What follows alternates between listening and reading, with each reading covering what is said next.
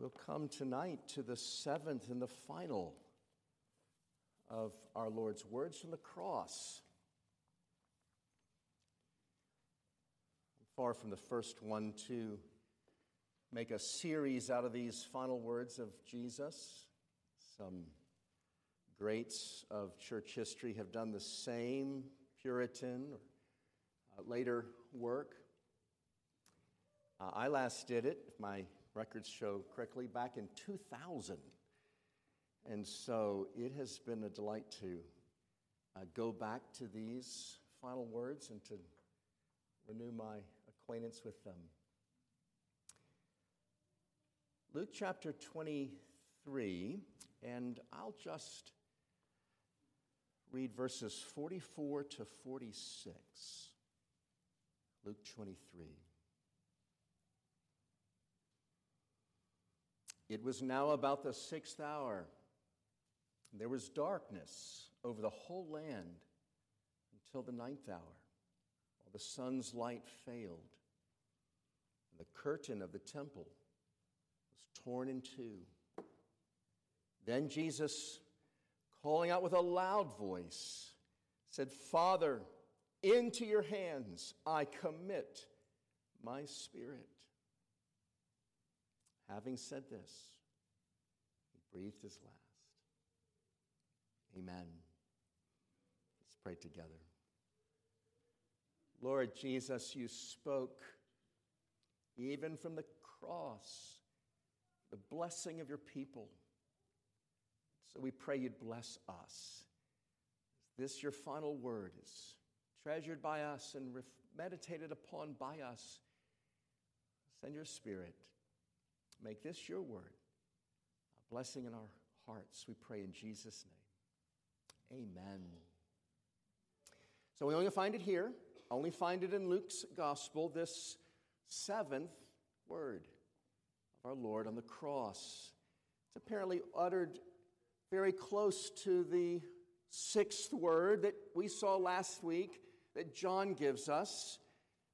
Our Lord says, "It is finished," and John tells us that he dies moments later. So, taking John and Luke together, we gather, we conclude that our Lord had one more thing to say after saying those words, "It is finished." It's the word that we come to tonight. There are other things that are interesting in our text, but we'll be focusing just on the words themselves as we have.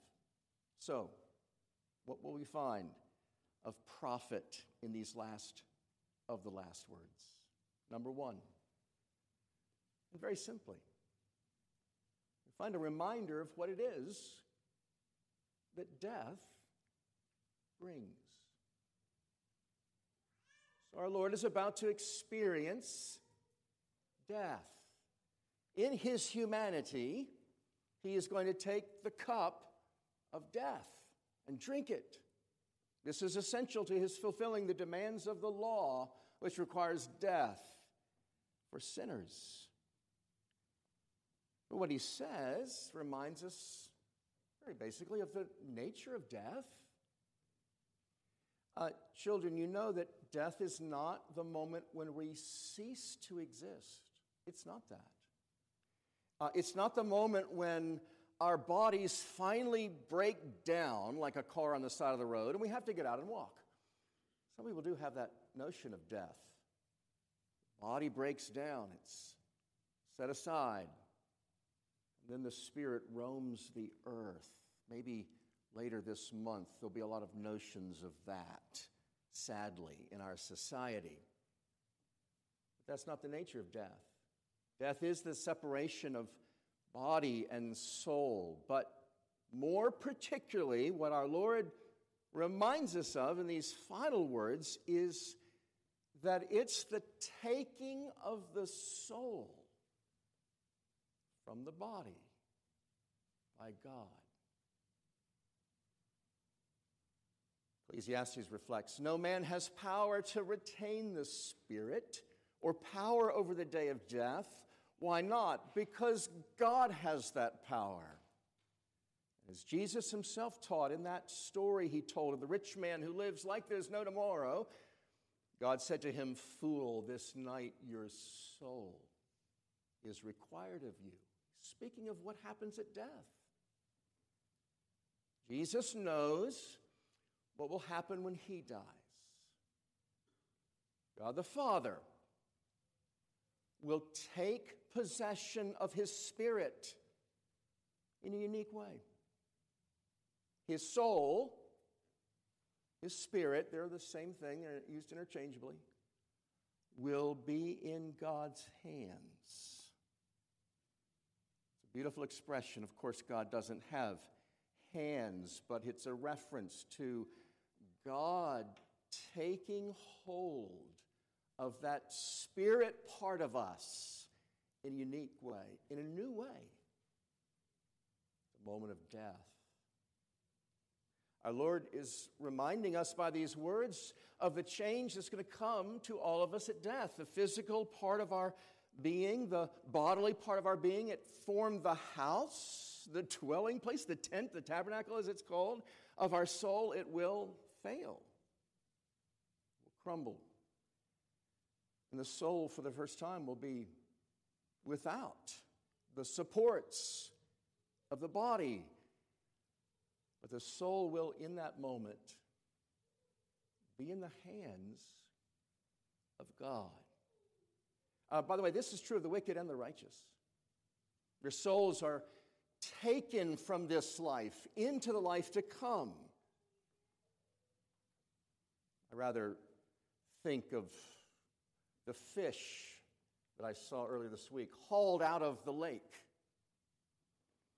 An experience, no doubt, if you have awareness as a fish, going into some whole other world. The soul will be taken by God from this life, from this world, into the other world. I was remembering something our friend Brad Troll used to say when I'd visit him. When the good Lord is ready to come and get me, Nathan, I'll be ready. And he spoke truly. The Lord comes to get us in our death. He comes for our soul when we die. You won't be concerned about your body on the moment of your death. You'll leave your body to your family and friends to take care of. You'll be concerned about your soul. What's going to happen to it? You'll be concerned rightly in particular with what God intends to do with it. So just most basically, as we reflect on our Lord's words, into your hands I commit my spirit. It reminds us that we have an opportunity while we live to prepare for that moment. God will take us, our souls, in hand. You know this, I simply remind you, I trust unto your edification. It's the teaching of Scripture that men can be prepared to die. They can be prepared for that moment when God comes and takes in his hands their souls. But there is no time to prepare when the moment is upon you. There's no time to prepare then. How do you prepare? How do we prepare for that moment? Not just by bravely facing the reality of death. People in the world do that. It's by embracing Christ himself, the one we're studying, who's hanging there on the cross, who's doing something on the cross that alone can make us prepared for the day when we fall into the hands of God in our death.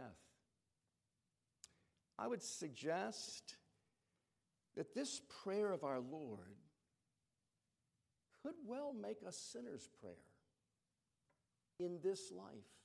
Father, into your hands I commit my spirit. If you mean by that prayer, Father, take this soul, this dirty, sin-soiled soul, and wash it and renew it with your spirit. Take my soul. I commit it to you. One of our fathers has put it, before any other knowledge attainable by us, before any knowledge attainable by us in the compass of the universe, it is most essential for us to know what our Creator and Sovereign Lord intends to do with us after death. And so our Lord, as he draws our attention to what death is like and what happens to our souls, they, in a new and unique way, fall into the hand of the God who made them.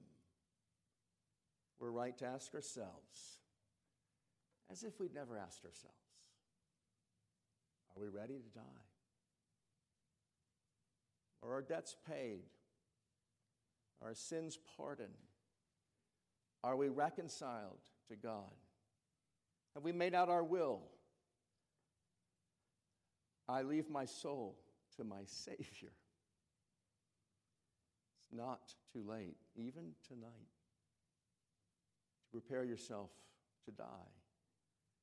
Your soul being the most precious thing you have. Is it quite safe? Someone has said the soul cannot take anything from this life except the favor of God, except grace. So we best prepare for dying by seeking to take into our hearts God's free grace. So it's a reminder, these words of our Lord, of what it is that death brings. Father, into your hands I commit my spirit. Secondly, it's an example of surrender in death that we too can have. Now, the Bible speaks of the death of the wicked in a very dreadful way. I'm sure you know. Job, chapter 18, Bildad is recounting the miserable existence of the wicked and the miserable end of the wicked man. He says he is torn from the tent in which he trusted, and he's brought to the king of terrors. The writer of Hebrews says it's a dreadful thing to fall into the hands of the living God. That's the experience of death in the case of those who have no saving relationship with Christ. But it's not the model for God's people. Jesus gives us that model, as a matter of fact. And I'm calling it a kind of sweet surrender. He's not concerned, as he speaks, of what God will do with his soul. He surrenders his soul to the Father with complete confidence that the Father will only care tenderly for it, that which he commits to him. And that's the same kind of confidence you and I can have. And this is a good time to tell you that when Jesus says, Father, into your hands I commit my spirit, he's actually once again from the cross putting his heart cry into the words of Scripture. The seventh word is yet again another quote. It's a quote from the Psalms. It's a quote from Psalm 31. We'll sing it, or try to, with the tune that I have, in just a few minutes. Psalm 31, verse 5. David says, into your hands I commit my spirit. Redeem me, O Lord, the God of truth. If I took hand raising on Sunday night services, I'd ask, who knows the other place in the New Testament where this expression is used? Who said this? Who said this as they prepared in just a few moments to die? Well, it was Stephen. Stephen, the first martyr of the church. In Acts chapter 7, while they were stoning him, Stephen prayed, Lord Jesus, receive my spirit. I'm told that many of the martyrs of the church took this as their prayer in their final moments. Some of the most famous of the martyrs took our Lord's seventh saying and made it their own. So I'm making the point that what Jesus is confessing, what he's giving testimony to, a sweet surrender to the Father in his dying, can be ours as well. For those who die, who are beloved by God, there's blessed comfort in the words of our Lord, because for them, unlike the wicked, the hands of God, the most comforting possible place for us to be. Souls of the wicked are snatched from this world. The people of God peacefully surrender their souls to God's safekeeping.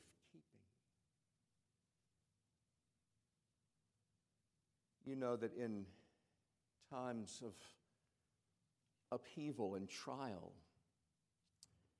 we rightly reach out to God and cling to Him by faith. And we use that language. We place ourselves in His hands.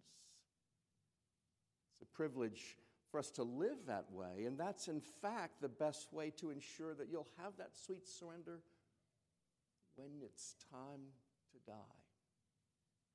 You could say that into your hands I commit my spirit. It could be more than a sinner's prayer. It could actually be a daily prayer of surrender to God in His care for you. After all, David, who prays this, lived to write a psalm about it. Listen to Charles Spurgeon, who is making this point. I'm borrowing it from him. This is a prayer for every day, not just our dying day. Charles Spurgeon says, "Is it not very exceptional, dear friends, that the words which Jesus uttered on the cross you may still continue to use? You may catch up their echo, and not only when you come to die, but tonight, tomorrow morning. And as long as you are here, you may still repeat the text the Master quoted, Psalm 31, and say, 'Into your hand I commit my spirit.' Indeed, not only every day, but all through the day. Does a horse run away with you? You cannot do better than to say, 'Father, into your hand I commit my spirit.' And if the horse does not run away with you, you cannot do better than say the same words. Do you have to go into a house where there's a fever? I mean, is it your duty to go there? Then go, saying, 'Father, into your hand I commit my spirit.'" Spurgeon is commending our getting into a holy habit of committing our spirits to God so that it will be second nature.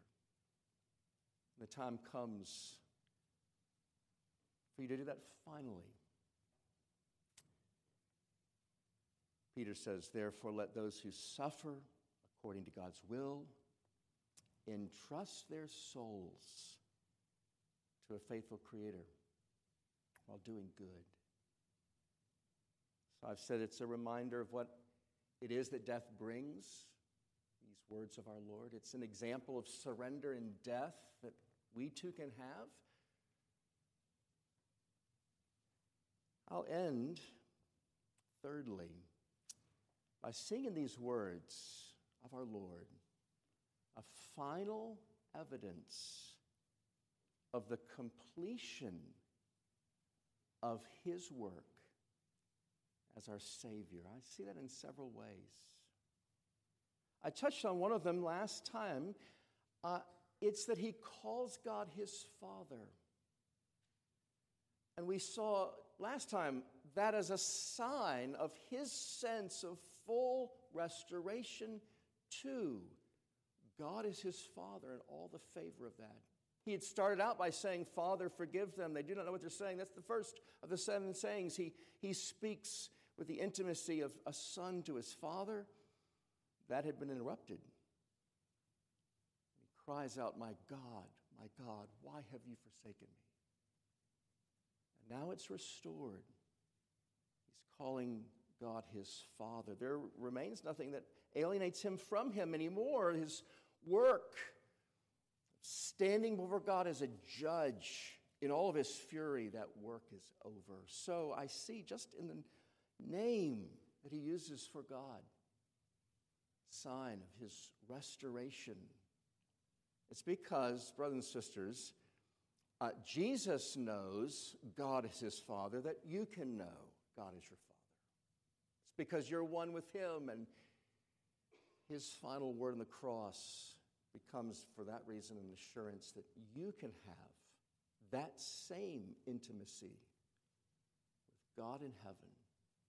You can call him Father, because that was the name on our Lord's lips as he died. I also see significance in his crying out. We're told in a loud voice. You saw that. Then Jesus, verse 46, calling out with a loud voice, said, Father, into your hands I commit my spirit. You remember that John tells us that he says, it is finished. And John doesn't tell us with what energy or force he says it. Jesus could have whispered it. But Luke wants you to know this final word, he shouts. Now that's a remarkable thing in and of itself. A man all but dead, hanging on a cross. Clearly had an impact on others. If you keep reading in Luke, he tells us the centurion was particularly impressed by it. He says, certainly this man was innocent. But here's what's interesting to us to ask. What was our Lord finding so worth shouting from the cross, summoning in the midst of all his weakness and his pain, the energy necessary to say it in such a loud voice? Into your hands I commit my spirit. You know, suppose what was behind the shout probably has a lot to do with the fact that for the last 12 hours he'd been in the hands of wicked men. He had spoken that way to his disciples. The Son of Man is going to be betrayed into the hands of men. He is about to escape their hands, to be in the hands of his Father. And that would lead him to the presence of his Father there in heaven, and he would receive the comforts of paradise. And so it's with all of that, his escape from the hands of men into the secure hands of his Father, where he would be taken to paradise. It's that, surely. It calls for a triumphant shout. Yes, even a glad shout. There from his place of torment. This is what he himself had spoken of with the thief on the cross. He said, you will be with me in paradise. That was the implications of the words, it is finished. By the way, have I had occasion to say it in this series? There's not one or two, there's three at least of these final sayings of our Lord from the cross that utterly dispel any notion that Jesus at this point descended into hell in a literal sense. The Westminster tradition, our Dutch Reformed brothers, take pains to clarify that that expression in the Apostles' Creed is not to be understood as if Jesus went from the cross spiritually to the place we call hell, as if Jesus wasn't going to paradise with the thief on the cross that day, as if his suffering was not utterly finished, as if he was going anywhere but into the loving hands of his Father the next 3 days. So Jesus' sufferings, the Protestant and Reformed understanding of hell, is entirely on the cross. When he gave up his spirit, he had nothing more to do with hell. So he shouts in triumph as his final word. And one of the things that I see as showing full work of the Savior, he speaks of committing his soul. I think we should hear that language in light of what he had said once upon a time in his ministry about voluntarily laying down his life. So let's read Luke's account of our Lord's final word in light of what he says in John 10, how he would die in a unique way, inasmuch as he would lay down his life with the same power that he had to take it back up again. John 10, verse 17, Jesus says, "For this reason the Father loves me, because I lay down my life that I may take it up again. No one takes it from me, but I lay it down of my own accord. I have authority to lay it down, and I have authority to take it up again. This charge I've received from my Father." Friends, I would submit to you, we're listening in yet again to another prayer of our Savior. This is his final prayer before death comes. And he's praying, if we can take John 10, 17, and 18, he's praying something like this. Father, I'm ready to do it now. I'm ready to do what you've commissioned me to do when you sent me to be Savior of this world. No one here can take my life from me. Only I can give it up. And I'm about to do so. I'm about to do so for the same reason I've done everything in life. Because for this reason you love me. So he says, Father, into your hands I commit my spirit. Luke tells us out, having said this, he breathed his last. That, of course, is one sense in which our Lord's death is different from ours. We are surrendered and passive when we die. We have no power to command our own spirits. Our Lord was surrendered, but he was ever so active. He gave up his spirit, we're told. Don't ever forget, brothers and sisters, that death for our Lord Jesus was an act. It was a final act of obedience to his Father. It was the final fulfillment of the charge that he had received from his Father. It's a gesture of love, and not first to you and me. A gesture of love to the Father. So his final word was with his final deed.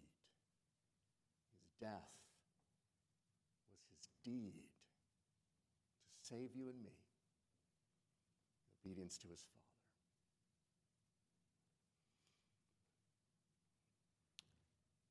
I'd like to give you something to think about as you come to the table in just a moment. I'm going to lean on John Flavel. When Jesus commits his spirit to the Father's hands, our Puritan Father says he's committing ours too. Everything he does as the divine Messiah is for our benefit. Listen to John Flavel. This will bless you as you come to the table tonight. When Christ commends his soul to God, he doth, as it were, bind up all the souls of the elect in one bundle with it, solemnly presents them all with his, to his Father's acceptance. Jesus Christ neither lived nor died for himself, but for believers. What he did in this very act refers to them as well as to his own soul. You must look, therefore, upon Christ in this last and solemn act of his life as gathering all the souls of the elect together and making a solemn tender of them, all with his own soul to God. What Flavel is saying is that your soul, in this very unsafe and uncertain world, is actually the safest thing of all. Because your soul has been committed by Christ to the Father's hands, even his final word. Amen.